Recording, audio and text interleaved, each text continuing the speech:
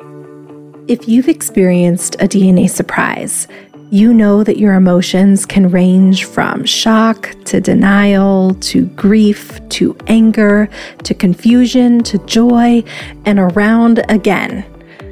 And sometimes it's hard to find people who understand this unique experience.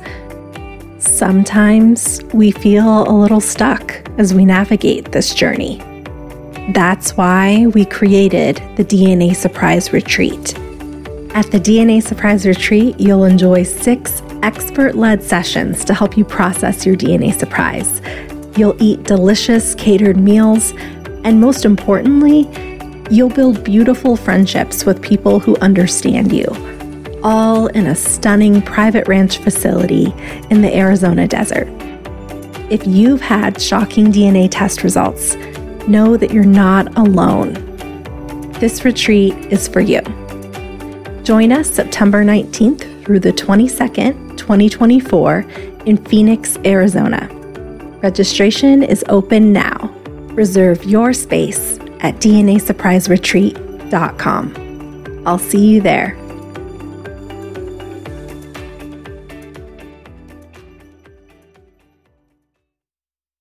With him specifically, and then as I met the rest of the family, this became more profound. I felt like deeply, deeply connected to him in some way that I did not understand. Mm-hmm. I was saying to my husband this morning, because I have other photos now, and there's some photos of him when he was in like around my age now, a little bit younger, at a time when I would have been, in my, I guess, teens or something. And I am compelled to look at those pictures all the time. And I was saying to my husband, it doesn't make a lot of sense to me, but I want to look at those pictures of my dad when he was in his 40s. And he was like, yeah, that makes perfect sense. Because if somebody has a parent, say, that dies before they're born, you're contending with and you're assimilating with this idea of somebody's absence. Mm-hmm. For the NPE or even NPEs and adoptees and all of us donor conceived people, we are not only contending with their absence, which is profound in one sense, but what's even heavier is that you're contending with their presence. Imagine spitting into a tube, sending off your DNA, and unknowingly turning your life upside down. For me and thousands of others, this is our reality. I'm your host, Alexis Auerselt. In July of 2021, I discovered that I am an NPE, someone who has experienced a non-paternal event. In other words, my biological father isn't who I thought he was. This podcast shares the journeys of people who were shocked by a DNA discovery, mostly through modern DNA testing. We're telling the stories of NPEs, adoptees, and donor-conceived people and their families. This is DNA Surprises. Welcome to the Season 2 finale of DNA Surprises. Before we begin, I want to thank everyone who told their story this season. Gretchen, Kara, Charlotte, Michael Paul, Kara, Mark, Linda, Dory, Annie, Layla, Kristen, and Jennifer.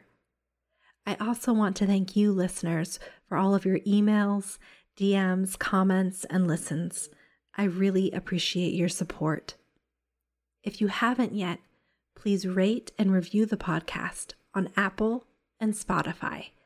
That helps us reach even more people experiencing DNA surprises. Now on to the show. In this week's episode, Jennifer shares her NPE story.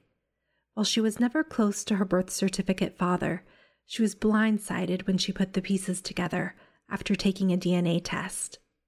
Jennifer shares how her discovery has made an impact on her relationships and how she's building a relationship with her biological father and his family. Thanks for sharing your story, Jennifer. Okay, my name is Jennifer. I am 48 years old, and I am from a small rural town in northwestern Montana. My story begins, I guess, if a little bit about growing up is that as I say, I lived in this very small town in northwestern Montana. It was largely a mining and logging town when I was growing up. It's a tri-city area. They're not really cities, they're towns, but a very small populated area of 3 towns. And then there are these like peripheral towns that are on the outside. So I was from one of the towns in the valley, which is one of the bigger towns. And then the person that turned out to be my biological dad is from a town that's about 80 miles north, right on the Canadian border. Mm-hmm. And this was a mining town. My mom is adopted, so that's really where my DNA story begins. It's really hard for me to know because she thought growing up that she was adopted at around 3 months. But since finding out about my history, I uncovered that, at least as far as the paperwork is concerned, it looks like she was adopted when she was closer to, 8 or 9 months old. Mm-hmm. And so she was always wanting to find her bio family. On her birth certificate is the name of both parents. However, she thought that perhaps the name of her bio father was a pseudonym. We had accidentally discovered her bio mom. Because we knew her last name from the birth certificate, my stepdad worked with someone that had the same last name, which is not a very common name in the area that we're from. And it turned out to be, this person that worked with my stepfather turned out to be the first cousin of my mom's bio mom. So we met her bio mom probably like 25 years ago, and she had one other daughter with a different father, the only other child that she had, and we met her as well. My mom didn't maintain a relationship with them. I'm not totally clear about what happened. My stepdad was ill when we were growing up. He had something called alpha-1 antitrypsin deficiency. It's this disorder of the liver that produces this enzyme, antitrypsin, and there's nothing to counteract that. And so the protein slowly eats away at the lung tissue. So he ended up having a heart and double lung transplant when I was 15. So around this time that my mom was going through this, my stepdad was quite ill. So there was a lot going on for the family. And she didn't, I think she just couldn't handle all of the emotional stress of all of those things combined. Yeah, it's a lot. Yeah, it's a lot. Yeah. And she had like 2 stepkids and then myself and my younger sister, who's 5 years younger than I am. So, and who's the daughter of my stepdad and my mom. So she didn't maintain a relationship with them, but she always had this, like deep desire to know who her bio dad was. And I was very close with her adopted parents, my maternal grandmother and grandfather. And my grandmother kept these really extensive family, like heritage, like I guess family trees. Genealogy was something that like her entire side of the family was very into. Her parents had been settlers in Montana, and she had like 13 brothers and sisters. Wow. Yeah, so she liked to trace the heritage to that. So when she passed away, I kept all of her records. And I knew that this database through Ancestry, this was like sort of prior to the DNA really taking off, but I knew that there were these extensive records. So I was entering all of the data into this database in hopes of, like just making connections with different members of my grandmother's family. And in doing so, I thought I might be able to locate my mom's bio dad because we did have this name. Even though my mom thought it was a pseudonym, I thought at some point maybe I would be able to chase that person. I had been doing that for several years off and on. I was in graduate school, so I didn't have a ton of time to dedicate to it. And I had a small son in the mid 2000s. And my younger sister, who is the daughter of, as I said, my mama's stepfather, she bought me a DNA test. That was in 2016. I took the DNA test in the hopes of finding my mom's father. And I didn't look at the ethnicity. I didn't look at the map, like the geographical. Mm-hmm. Yeah, I didn't really pay much attention to it. It said that I was 57 or 60% Norwegian. And my mom had always said, and I'm not sure where she came up with this, but that at this point, I think it was some kind of projection, but she said that her biological father, what she had been told is that he was a Norwegian skier, which is a weird story that she said he came to the United States to ski, and it was a bizarre story. But so anyway, when I looked at the ethnicity, I was like, oh, well, I'm 60% Norwegian. Surprised. I wasn't very surprised. And I just didn't pursue it. And there was a woman that contacted me, and said, I'm your second cousin. I was like, oh, great. She lived in a neighboring town. I was like, great. This is a cousin, probably a first cousin of my mom. So I communicated back and forth with her, trying to put the pieces together of how she was related to my mom's father and to try to find names, the name that we knew. I tried to see if there was a similar name. Nothing, but that was my presumption, was that they were in some way related on my mom's paternal side. Mm-hmm. She also had many, many cousins, like between second, third, cousins, like 50, 60 cousins that were on Ancestry. And, come to realize later, I was related to all these people as well. But, it just didn't occur to me. She was the only person I was in contact with. About 3 years later, my mom took a DNA test also that my sister bought her as a gift. And I also didn't look at her results very carefully. I did not compare our results whatsoever. And then in December, and still no leads on her father at that point. Come December of 2020, my younger sister took a test. I didn't know that she was taking it, but then she said, oh, I have my results on Ancestry. And this was around December 20th or something, 2020. So I was like, great, let's go on, let's compare. This will be a great lead, because maybe we can track down mom's dad. And so we go and we compare our results. And I was like, oh, this is weird. Our ethnicities, even though we're half sisters, were really divergent. They were very, very different. She was heavily German, which makes sense because her father was German, both of his parents. And then she had like quite a bit of Irish, Scottish, and so I was like, and then some like English, British. And so I said, well, let's compare with mom. So we got the three together. We're on the phone, looking at all of this. And my mind is like still not going there, as most people's probably does not. Right. She and my mom were very closely matched on the ethnicity portion. And then I noticed that I had like no Irish and Scottish background. The reason that that's complicated is because my birth certificate dad is like first generation Irish, Scottish. Okay. Both of his parents, actually. Your younger sister, you knew already she was your half sister. So you were expecting different results, but not so different. Correct. Okay. We compared all three. Our ethnicities were not similar at all. My mom was not in on this, by the way. She didn't, she wasn't, it was emotional for her, right? Because she was looking for her father. And so my sister and I were doing all the comparisons. And then suddenly it occurred to me that the woman that had contacted me from the other neighboring town and all of her cousins were not on either profile of my mom or my sister. And then the light bulb sort of went off. And I was like, oh, now things are starting to make sense. That whole NPE experience of, oh, I felt like an outsider growing up, and, why didn't I fit into the family? And why did I have this like sort of tortured relationship with my mother? And, just all of the different things that I presumed had to do with the fact that I was a stepchild and all of the other children in the house were children of my stepdad. Mm-hmm. I thought that's why I felt like an outsider. And then things really started to come together. My sister and I started trying to figure out like what was going on.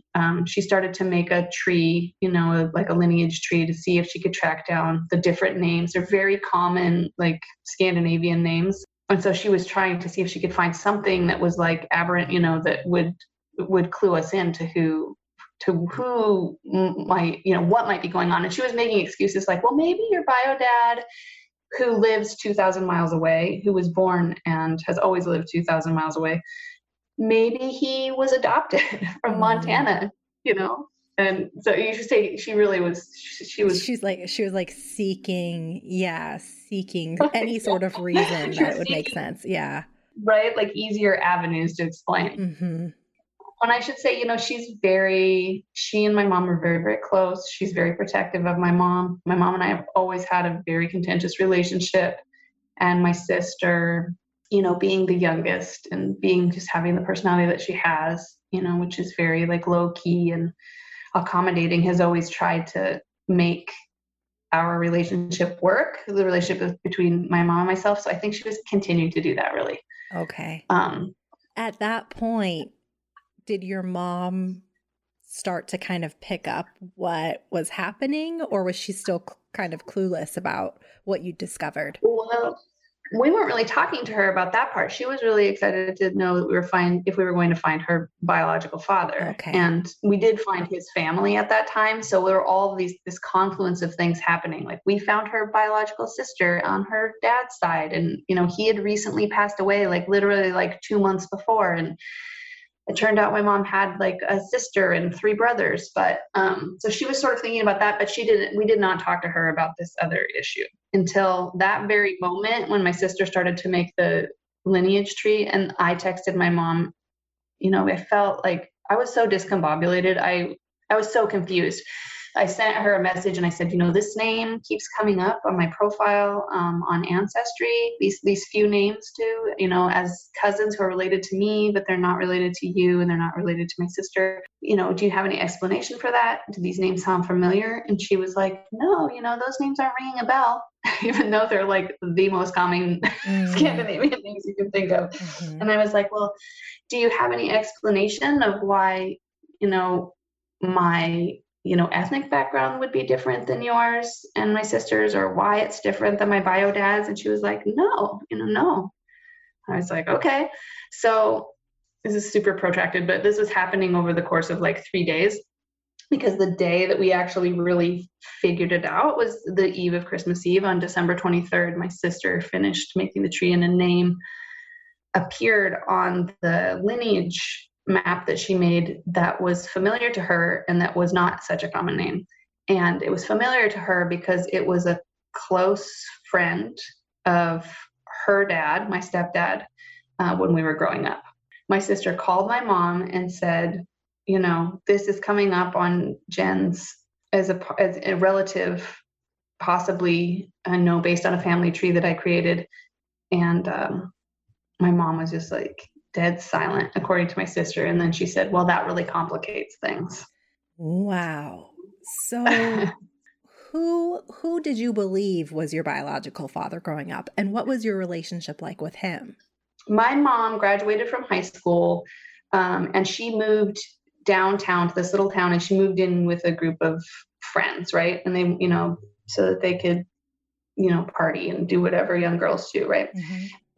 They had a party one night. This will explain more about who my birth certificate dad is. They had a party one night, and the guy that turned out to be my bio dad, came to the party, and he was like an athlete, he's a collegiate athlete, and he was in town, and he had this sports car, and he came to the party, and she got in the car with him and drove to the neighboring town I said he was from, and one thing led to another. I was conceived, but she felt, and I don't know, she hasn't been clear if they maintained a relationship or what exactly was going on at that time, but she was dating my birth certificate dad around that same time. It sounds like she may have met him like a month later. He was a manager at the place that she worked, and she started dating him, and she said she didn't really like the partying lifestyle. And so she dated him for like 2 weeks, from what I can figure out at this point. I never made these calculations while I was growing up. Right. None of this crossed my mind. She dated him for a couple weeks. They got married, and she moved to Ohio, which is 2,000 miles away. And while they were living in Ohio, she said she discovered, she was feeling ill. She discovered she was pregnant, and like 6 months later, I was born. And she said it never even crossed her mind that it could have been my bio dad. So we lived with my birth certificate dad in Ohio, where he was born and raised and where his extended family is from. And then, clearly things started to fall apart. And so she, when I was 3 months old, packed me up, took me back to Montana. We lived with my grandparents, her parents, until they got divorced. And then she literally married my stepdad probably, I was like between 18 months and like 2 years old when they got married. So I always believed that the man in Ohio was my birth certificate dad, was my bio dad. And he never lived in Montana. In the summers, he would pack up his family. He had a stepson and 2 daughters, and they would drive the 2,000 miles from Ohio to Montana and spend like 10 to 14 days in my hometown. And I would get in the van with them when they showed up, and we would go and stay in like motels around my hometown. I wouldn't see my nuclear family during that time at all. I wouldn't see my friends or anything. I would just stay in this motel with these people. Okay. So it was kind of like he was sort of like a, an uncle. I mean, obviously I called him dad and I considered him my dad, but he was very far away. Okay. So he wasn't a huge part of your life, but you did see him yearly, Mm-hmm. and you did believe Mm-hmm. he was your bio dad. Okay. I did, yeah. And, in my mind as a kid, it was always very confusing because I had this step family and I had a stepdad who was there from the time that I was 2, but we didn't have a very close relationship. And, like, he didn't come to my basketball games and he didn't take me to dance class and he didn't, he was not present in that way. Part of that was because he was ill, but part of it was because we just didn't have that kind of relationship. And he had these 3 other children. So I did kind of cling to the fact that I had this dad somewhere, even though like I felt like, a fatherless child, basically. Like it was very confusing as a kid growing up because I felt like an outsider. I was very, very emotional kid. Like I cried at the drop of a hat. Mm-hmm. And a lot of it was probably just like the instability of all of that. I mean, it's very confusing. Yeah. So you're saying your mom had no idea. She believed that your birth certificate father was your bio dad. So kind of going back to when your sister confronted her and she said, this complicates things. Mm-hmm. What happens next? My sister then tells me, so that's another complicated part of the story in that my mom didn't call and tell me herself. She didn't call and say, oh, this person, I don't remember being around, but like peripherally, I remember his name and his family and everything. She didn't call and tell me like, this is your father. My sister called and told me the conversation that she had with my mom. So I am totally bereft at this point. Yeah. I am well, as you know, you feel like you're splitting in two. Mm-hmm. It is such a visceral, and I don't even know. I mean, I know I don't have to explain it to you, but for other people, it's just when you find out like that everything has been a lie, right? Mm-hmm. You realize there's a man out there that you presumed was your father or that you had no father, that there is a sadness that is so profound that I feel like you're unable to breathe. Do you know what I mean? Like, oh yes, you can't, it's just like these 2 parts of yourself have totally split off, right? Mm-hmm. Whether that happened when you were born or whether that happens at that very moment when you find out. Yeah. It's so discombobulating. So I'm texting my mom saying, I need to talk to you. I think we need to have a conversation. And she was like, oh yeah, give me a call, in 5 minutes. And I was like, oh, okay. So yeah. She puts the onus on me to call her. So then I call her and she doesn't answer the phone. And so I'm sitting there talking with my husband, like sobbing. My poor, 5-year-old is there, trying to figure out what's going on. And I'm totally incapable of like managing all of the emotion of it. And so then my mom calls back and was like, no, sorry, I was busy doing the dishes.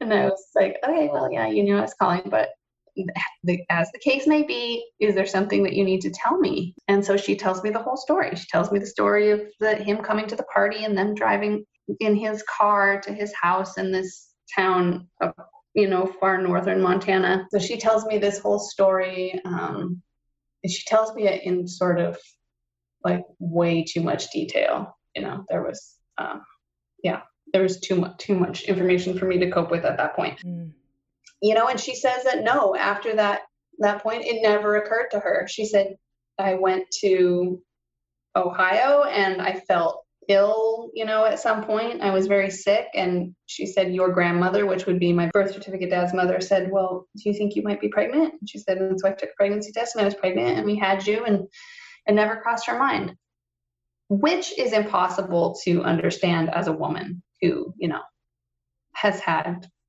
partners, like you have intimate partners. It's not like maybe you block it out. Maybe people block it out. I don't know. Maybe it was too much for her to handle. I try to be understanding about it because she is adopted.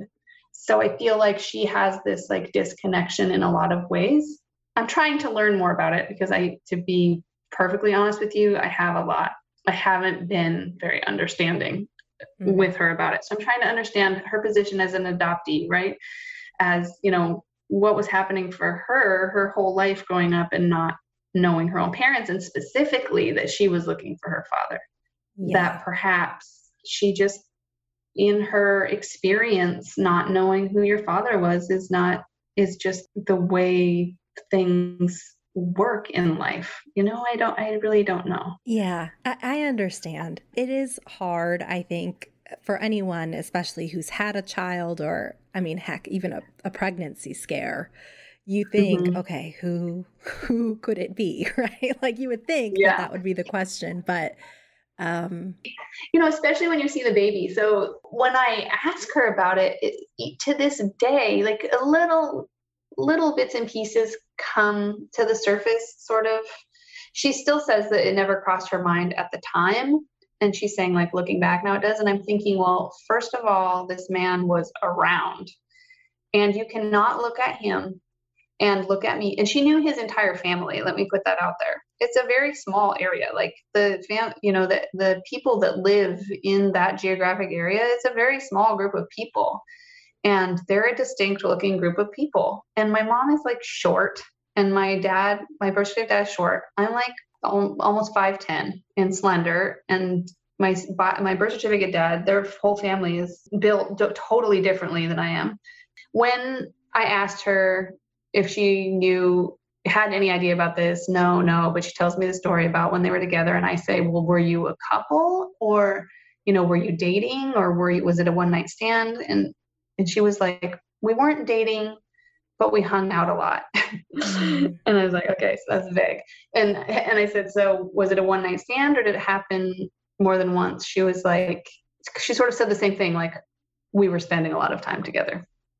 Okay. Which leads me to believe it wasn't a one-time thing, right? That possibly she had, was seeing two people at one time, is my guess about that. But when I'm talking to her about this during the first telephone conversation, she says, oh, I'm very understanding at this time. This is before I start to get like really angry with her. She says, I have these photos. Let me take pictures of them with my phone and send them to you. So she takes these photographs of some party in the 70s. And, going back, I calculate, and I was like, oh, I must have been about, 5 or 6 when these photos were taken. And it's my stepdad and now I know bio dad and a bunch of their friends that I remember from growing up, because they all, liked to party a lot. And they're like playing horseshoes and drinking beer and smoking cigarettes, and there's a picture of this guy, this like tall, blonde, tan guy with no shirt on and like cut off shorts and no shoes. And, and so she has photographed it and sent it to me. It's like all blurry on my phone. And she was like, well, this is your father. Do you recognize him?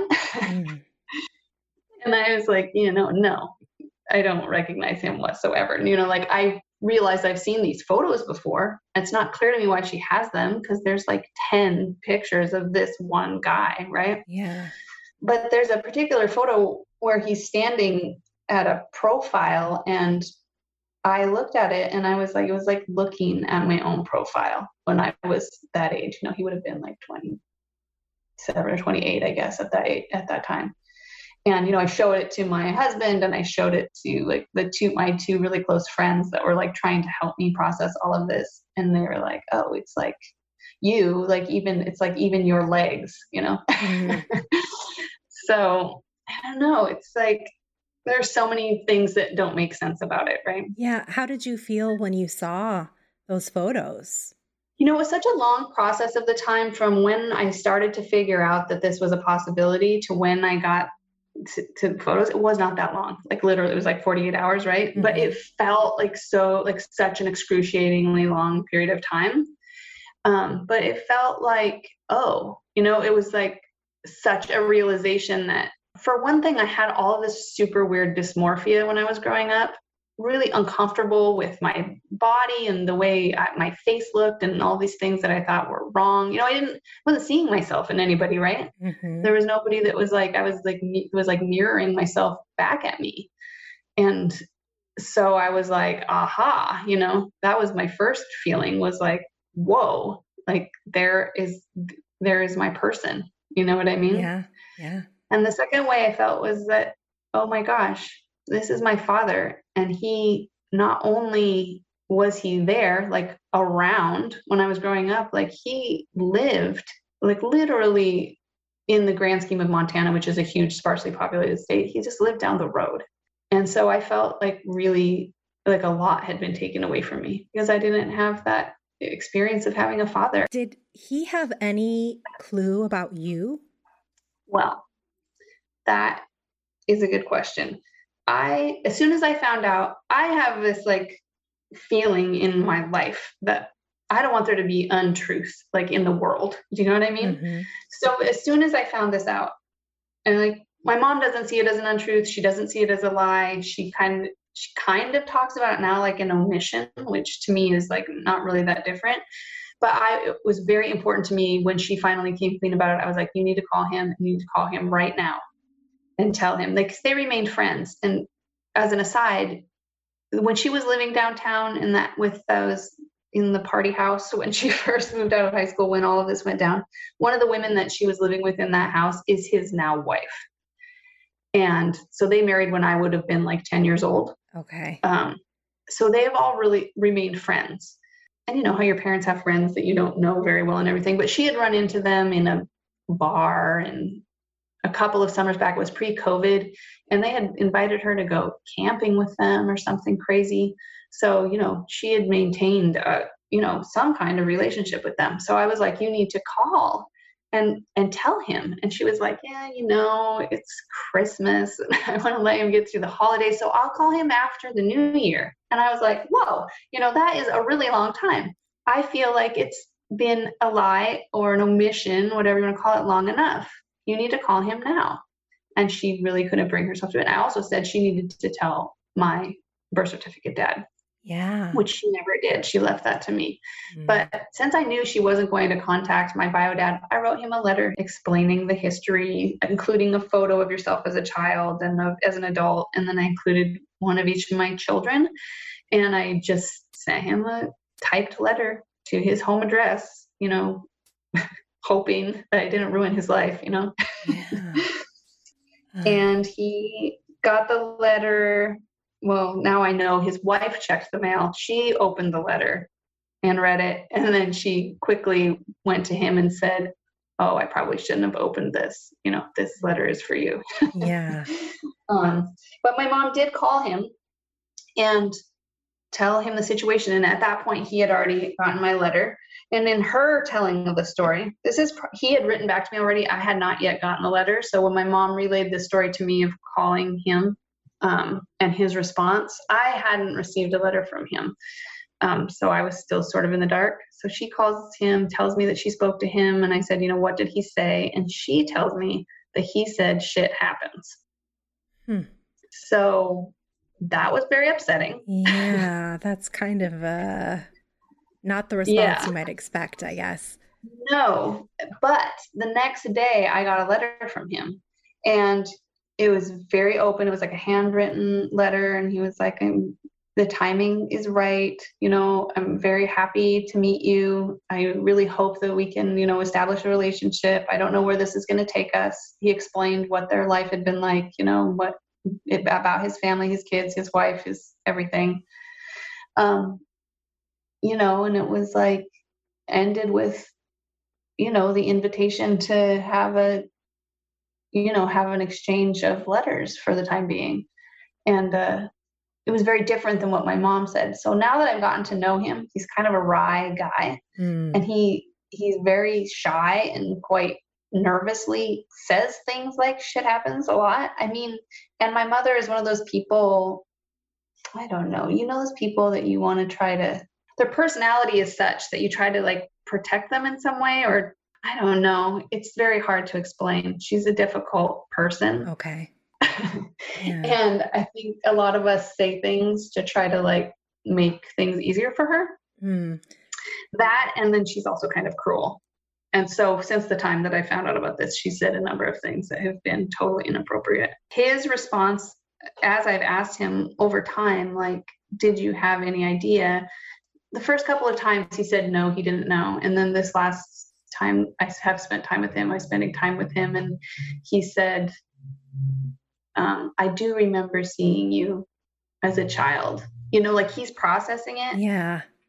and thinking, he's very emotional about it. Let me put that out there first. There's a lot of emotion when we talk about it. He and his wife both, I think, feel like they lost out on a lot. You know, like I feel. But my impression is that he didn't know at the time, unless he like subconsciously, when he saw Right. me, was like, Yeah. Yeah. It's sort of like with us too, you know, even when you're surprised, mm-hmm. sometimes I think you look back and you go, "Oh, wait." You know, you have these little fit flashes of things that, "Oh, well, duh. Oh I my should have gosh. noticed that." Like, obviously, that Yeah. was what happened. So maybe that's what's Yeah. happening with him. I mean, I don't know, but did they Yeah. have any children? Him and his wife? So yeah, he and his wife have two children. They have two boys. They're like 10 years and 12 years younger than I am. After I wrote the first letter, he continued to write letters back and forth to me for like a year. It's about 6 months in, his wife was like, whoa, this is a lot. He had had some health scares during the year, and she felt like there was a lot going on for them. And then he apparently was like very excited every time he'd get a letter, and you know, it would felt like threatening in some ways. She's been very honest with me about all of it, you know? And so he needed to step back for a while. And then eventually, so that was a very painful time because there was a couple month period where I wasn't communicating with him at all when I thought we were establishing like a pen pal relationship, you know? Hmm. And then one night I was leaving work, I worked the swing shift at a hospital, and I got this email, and it was from their last name, you know, and I opened it quickly as I was walking to my car, and it was his wife just explaining everything to me. And then at the very end, she said, you know, I'm sorry that this happened. I'm sorry I cut you off. You know, none of it was your fault. You were just an innocent baby. And we lost so much over all these years, and now we have the future to look forward to. So, you know, let's make things happen. That's wonderful. Yeah. Yeah, very, very, she's a very open and loving, and like, I just don't know many people that would be able to do that, particularly since she has a relationship with my mom, you know? So I went to visit them for my birthday this year, which was exactly a year after I found out about him being my father. I was there for 3 days over my birthday. The the plan was for us all to meet, and it was like I was gonna go meet them at a bar, and it was gonna be him and his wife and his best friend, who is his wife's brother, and his wife and my brother, one of my brothers, and his wife. And I was like, whoa, like that's a lot. Yeah. That's a Yeah. lot for me to deal with. I was like staying in a hotel in, you know, my hometown, and because I just couldn't deal with my family, my mom and family at that time. And so I took my best friend from high school, and I was like, look, you're going with me. And so we went and we met them, and they were super gracious and open, and like right away started saying like, this is my daughter, this is my, you know, sister. And then the next day I went back to my hotel after the night after meeting them. We took photos and everything, and they sent me a message. It was like, happy birthday. We're going to be staying at grandma's house, his mother, who's 93 years old. Would you like to come and stay at grandma's? And so I packed up my stuff and drove into town and spent the night at my grandmother's house. Wow. So would you say that that relationship is going well? What are your hopes for that relationship? It's going really well. I went back a second time, which was just a month ago, and I stayed. The little town that they live in is, as I said, like about 90 miles north of where I grew up. It's a much smaller town. So I flew into my hometown where the airport is, and then we drove to, you know, I look at it now as like the place that would have been my home. Mm-hmm. I drove with them there, and I've thought a lot about this, and I've like written about it a little bit, but that idea of like how poignant that is, that you go to this place, you know, it's like a place that you've never been, but you have like this deep visceral connection to. Yeah. You know, like you're rooted there. You totally are rooted there. He grew up there, and his father and mother were there. And so we drove to their hometown, and I stayed with them for 7 days. And on our way into town, we stopped. Gambling is legal in Montana. Mm-hmm. So we stopped at a casino and we gambled and we drank beers, and literally everybody in this little small town was at the casino. And we went out to dinner after that. And every time somebody would come up, they would either say, I've heard so much about you. We're so excited to meet you. You know, he's always wanted a daughter. Or if it was somebody that didn't know the story yet, he would say, I'd like you to meet my daughter. And they would say, I didn't know you had a daughter. And he would say, well, neither did I. Oh, that's one. I'm so glad that it's going so well. Yeah. I mean, I understand that it's a rare case. I feel extremely, extremely fortunate. I mean, at the time that it's happening, I think back a lot to the time when I was having, like, the discovery was happening. Like, you know how you have it's like an embodied memory of that moment. Mm-hmm. I can remember sitting on my bed actually and trying to keep my kids at bay a little bit, because as I was processing it, I was having I know everybody calls it an identity crisis, but it was such a crisis of person, like, and such a loss for understanding, like, thinking back about your childhood and growing up and all of these things that are coming together. Yeah. But then at the same time, like, seeing yourself and feeling like, I remember very well looking in the mirror, because I was like crying, and washing my face with cold water and just looking in the mirror and being like, what? Like, who is this person? Yeah. It was so confusing. Yep. Yeah, I feel like that's an experience so many of us have, just that weirdness when you look at your reflection. And it persists. And there are so many things. I mean, now it's so amazing because I look at my elder son, and he's an adult son at this point. I look at him and he is identical to my bio dad's father. So there are all these connections that you make. Yeah. But there's so many things that are hard about it. Every time, the first time I visited them, I remember them driving me to the airport. And I remember sitting in the back of the car. Montana's very beautiful, mountains. It's in this valley, and they call it Big Sky Country for a reason, I guess, Mm-hmm. Yeah. But there are these giant blue skies, and it's winter, so there's snow everywhere. And I cried from the time we left my grandmother's house until I arrived in San Francisco, because I was, you've lost so much, and you feel like moving away from that, going away from it, this short period of time you have, these people are older. You don't know how much time you have, and so much has been lost. Yeah. Yes. Oh, yeah. There's a story that my stepmom told me on the first day we met, which is part of what has made it really hard for me and her, I think, which is that when I came back with my mom from Ohio when I was 3 months old, apparently there was a baby shower. And my stepmom obviously knew my bio dad. They were all in the same group of friends. And she said she looked at me as a 3-month-old baby, and she looked at my mom, and she's a very frank woman. She's very direct, and she's very honest. And she said, is this, so-and-so's baby? Because she has his eyes. Mm-hmm. And my mom said, no, she has my eyes. And that was the end of the conversation. So it's not as if, so when my mom says she didn't know, it's not as if there wasn't an opportunity for her to think about it. Even if, okay. Yeah. You know what I mean? You're learning more bits of information that that it at least came across her mind at some point. How are things with your mother? Not great. And my sister, I feel really sad because my younger sister bears a lot of the brunt. I don't know if the brunt is the word for it. She carries a lot of the burden of my mom and I having a contentious relationship, and she always has.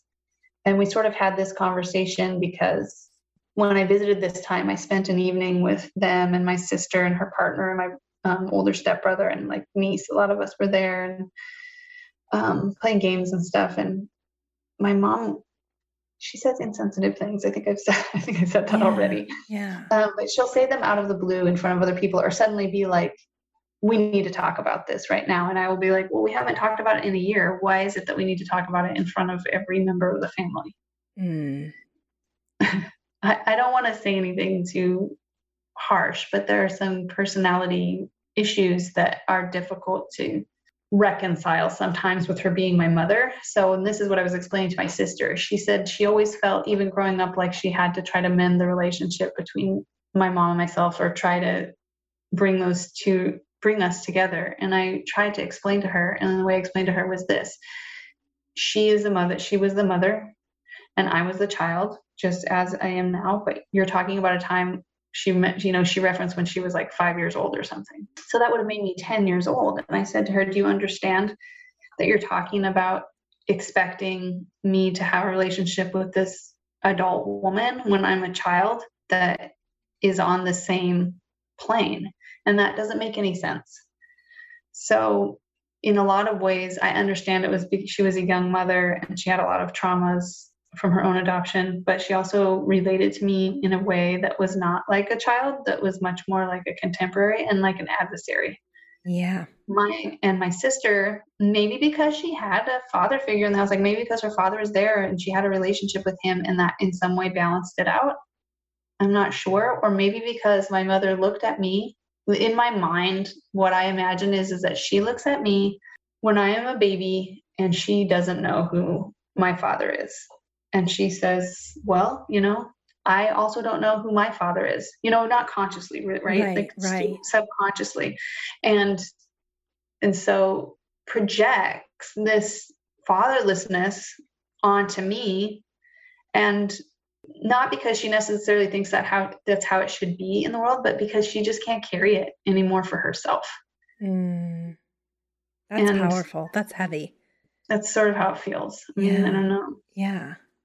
Oh, the other thing I was going to say is there's the conundrum of my birth certificate dad, who she never called to tell. That was my next question, was about your birth certificate dad. How are things with him? Well, when everything went down, I called my middle sister, his eldest daughter, and said, he's old. His sister recently died. He moved from Ohio to South Carolina to live with my sister and her family, and his youngest daughter also went. And so I called her and said, how do you think he would handle this news? I don't know. I don't have any definitive answer. Nobody else ever took a DNA test. Like, I asked my bio dad, do you want to take a birth certificate test? And he said, I don't need to take a birth certificate test. I can tell by looking at you that you're my daughter.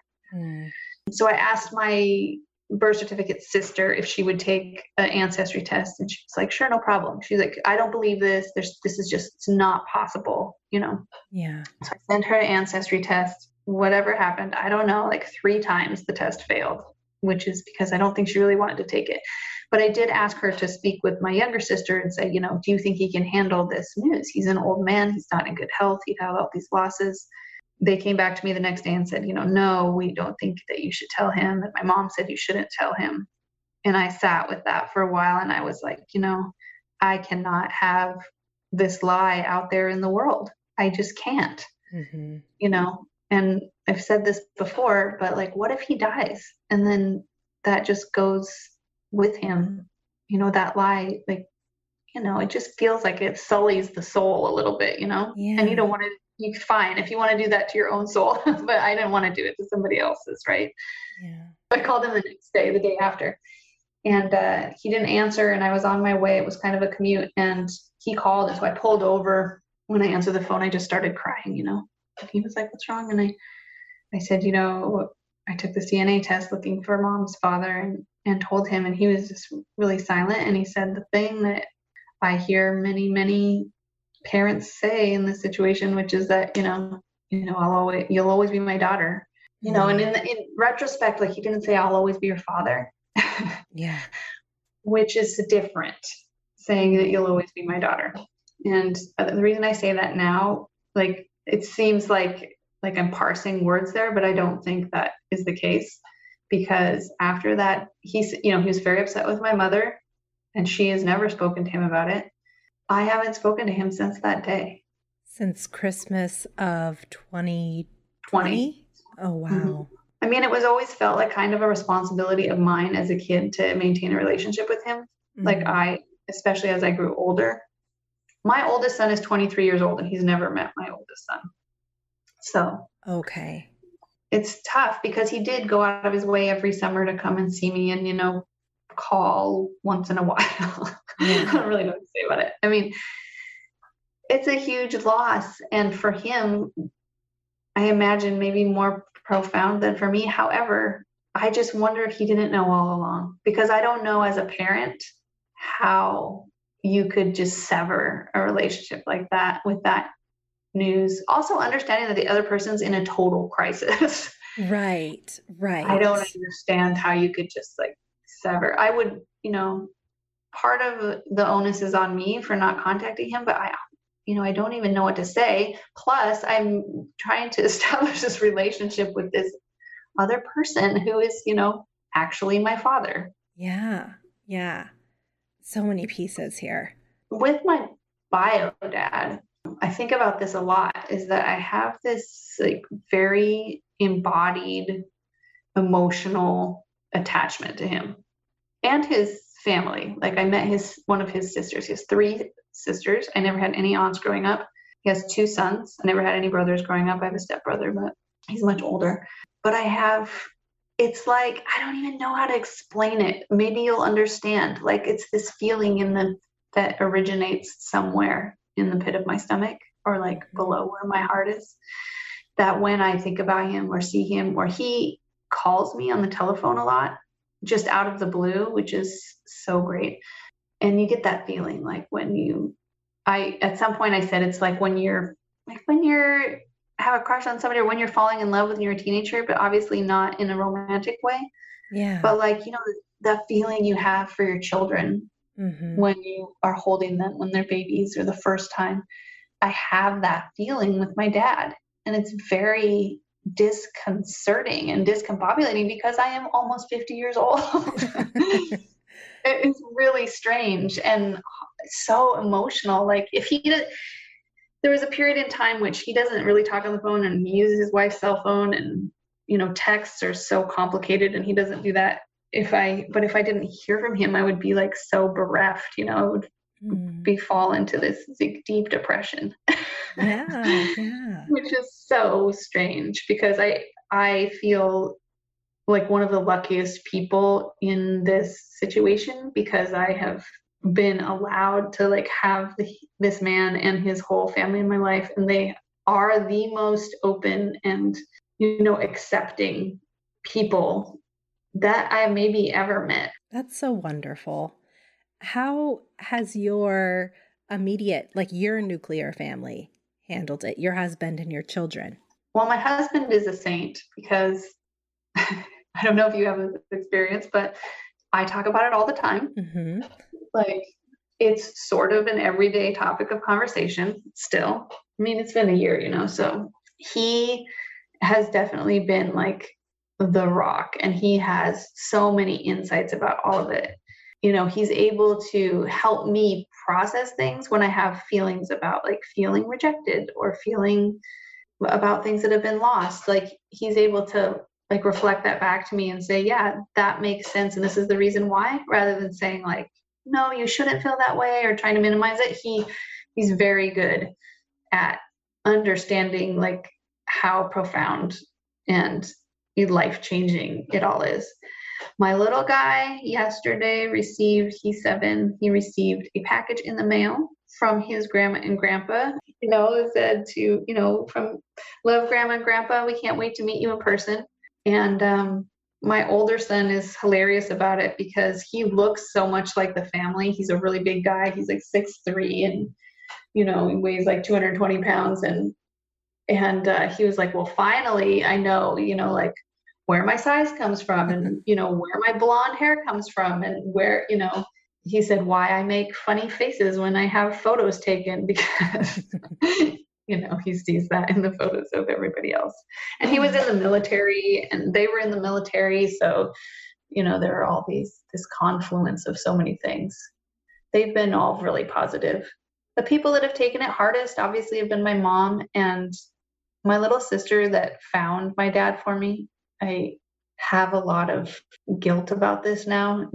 Hopefully I can process, but I cut her off for about 6 months because that relationship that she has with my mom, and the fact that she told me rather than my mom telling me, and just like the whole triangulation of all of it, I just couldn't cope with it. And my little sister has been my best friend literally since the day she was born. But I just, for whatever reason, no one in the family, I couldn't comprehend maybe having trying to manage a new relationship or figuring out this other part of myself, and then still holding on to this other part of myself that had been wrong, that hadn't actually been me. Yeah. So I took this 6-month period to try to like manage all of that. And I am, again, very, very fortunate in the fact that my little sister was like, soon as I came back and said, I'm ready to talk, she was like, okay, yeah, I'm here for you, whatever you need. Well, that's great. Yeah, that takes a big person.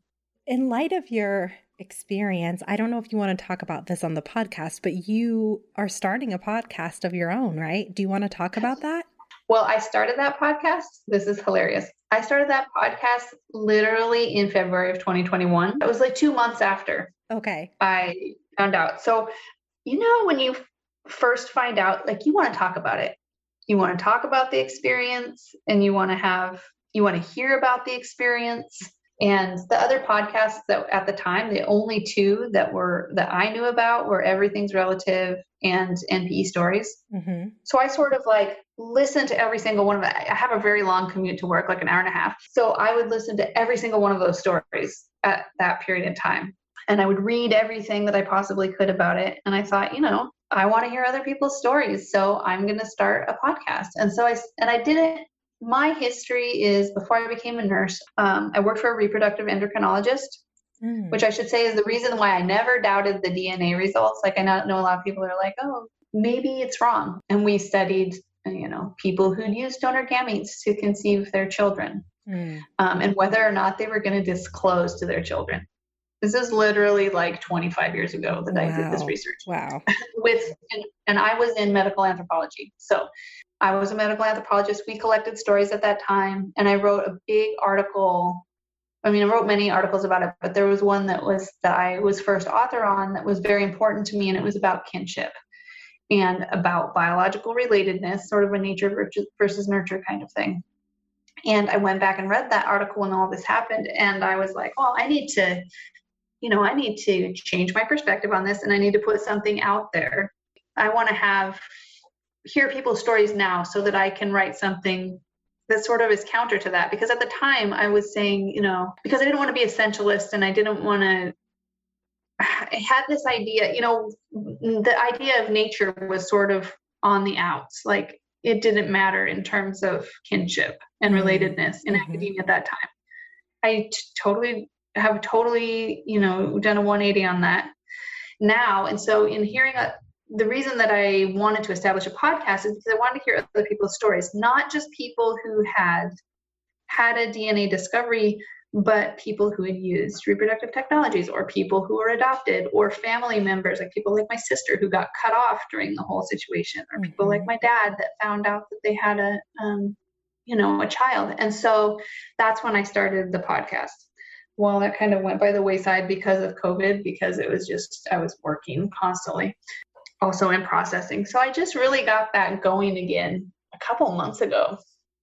And so my hope is that people tell me stories, and then I use that information from all different areas to like re-examine that original, thesis basically that I had back in a million years ago. It was like 2011 or something. Yeah. And where can people find the podcast if they want to listen? Unfinishedtruths.com, or you could look at any platform and just search Unfinished Truths podcast, and it should come up. Thanks for asking about that, though. Of course. I just want to encourage people to listen. I think, all of the NPE, DNA Surprise stories and podcasts all bring something different to the table, and I definitely encourage people to listen to them. I think you speak about it so eloquently and with a lot of thought, and I definitely, for one, am going to listen. So thank you. I'm sure some of it will probably sound repetitive now. When you start to tell your story and you're like, oh my God, it sounds the same every time I tell it. Yeah, I feel like it really helps with the processing, though, to tell it. The more you tell it, the more it helps. And it evolves. It definitely evolves. Yes. What advice would you offer a parent who is keeping a DNA surprise from their child? Yeah, my advice is very simple. I would say, don't do that. I would say, I know it sounds like that's sort of one-sided and everything, but I would say, the truth is really, really important. If you're, as a parent, as a child, for one, but as a parent, I'm going to speak as a parent, I can't see how keeping the truth from your child would ever have a positive outcome for either your child or for yourself. And there's nothing more precious than your relationship with your children. And loving a child means allowing them, under any circumstances, means allowing them to be who they are. And there is no way that a child can be who they are if they don't know the other half of themselves. That's really well said. And I like that perspective a lot of thinking about it as a parent. Mm-hmm. You know, and I honestly, I think I kind of had done that before, but really thinking just now about keeping something like that for my own children was heavy, and I can't really imagine it. So yeah, thank you for that perspective. Yeah, I have because I have an adult child and I have a small child, so I have this like grand perspective on things. I probably wouldn't have had that perspective when my first one was. I mean, I would obviously the truth would have been important, but I have retrospective parenting also. Yeah. No, thank you for that. What advice do you have for other NPEs? I would say just go really easy on yourself. You need to take a lot of time. If I could go back and do it differently, obviously I wouldn't expose my younger child to it. I don't know how you would avoid that exactly. Take a lot of time. The things that I remember the most about the beginning, because it's like the grief is so intense. Like, you know, you have that feeling like something is broken inside of you that can never be repaired. You know, and like you can never go back. You can never go back from that moment to the time to who you were before. And so I say the things that I remember the most are I had one friend that who has a child the same age as my youngest child. So we just took them out in the mountains and went walking. And that walking, just like literally in silence. I mean, I think I was crying a lot of the time, but that was very helpful because you have someone with you, but you don't have to talk about it. But then the opposite is that I had another friend that when I needed to talk about it, that was my person that I talked to. And I think it's totally fine to lean on the people around you, you know, to let them take on some of that grief, just like you would with any other grief.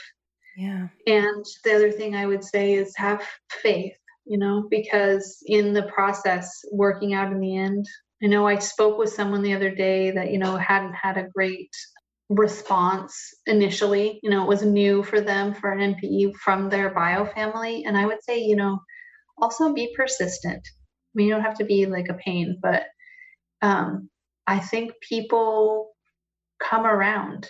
And I also think that if you have the opportunity to speak to somebody, like literally like speak to them with your voice or to see them in person, I think that there is some like, this isn't, like I said before, I don't want to sound essentialist or anything, but I feel like there is something about the biology, something about the connectedness of being related to someone by blood that is very profound. And so if you could find even one person, you know, that's in your bio family that's willing to, you know, meet with you, have a conversation with you, I mean, I think it's important to do that. Yeah. I mean, they're experiencing a grief too, right? Yeah. It's part of everything that they thought about their life. Like I think about my stepmom and like everything she thought about her life is different. And she's so sweet that she talks about it like we lost the chance to be your parents. But I think also, you know, those people are losing from this point forward, their entire life is totally altered. So I think they just need time to process that. It's overwhelming, like so overwhelming that if you have the ability to give yourself time to just sit with that information for some time, like I don't even know how long, at least like a week, probably much longer than that. I wish that I hadn't been going to work and taking care of other people and, you know, doing this, that, and the other thing. I wish I had just sat with it for a while because you kind of need to sit back and figure out who you are before you can really move on with your life. Yeah. Well, Jennifer, thank you so much for coming on the podcast and sharing your story. I hope that your journey continues to move in a positive direction with your newfound family, and that things improve, or at least that you find peace with your mother and birth certificate father as well. Well, thank you so much for the podcast. I'm going to promote it widely so that people outside of our community can hear all of your really important insights. I think that this is a super valuable platform for people, to like process, and then for other people to learn. So I'm really, really grateful. Oh, well, thank you. Thanks again to Jennifer for sharing her story. You can hear more from Jennifer on her podcast, Unfinished Truths, which is linked in the show notes. I'm taking a short break between seasons 2 and 3, but I'll be back with more DNA surprise stories in September. Thank you again for listening. Until next time.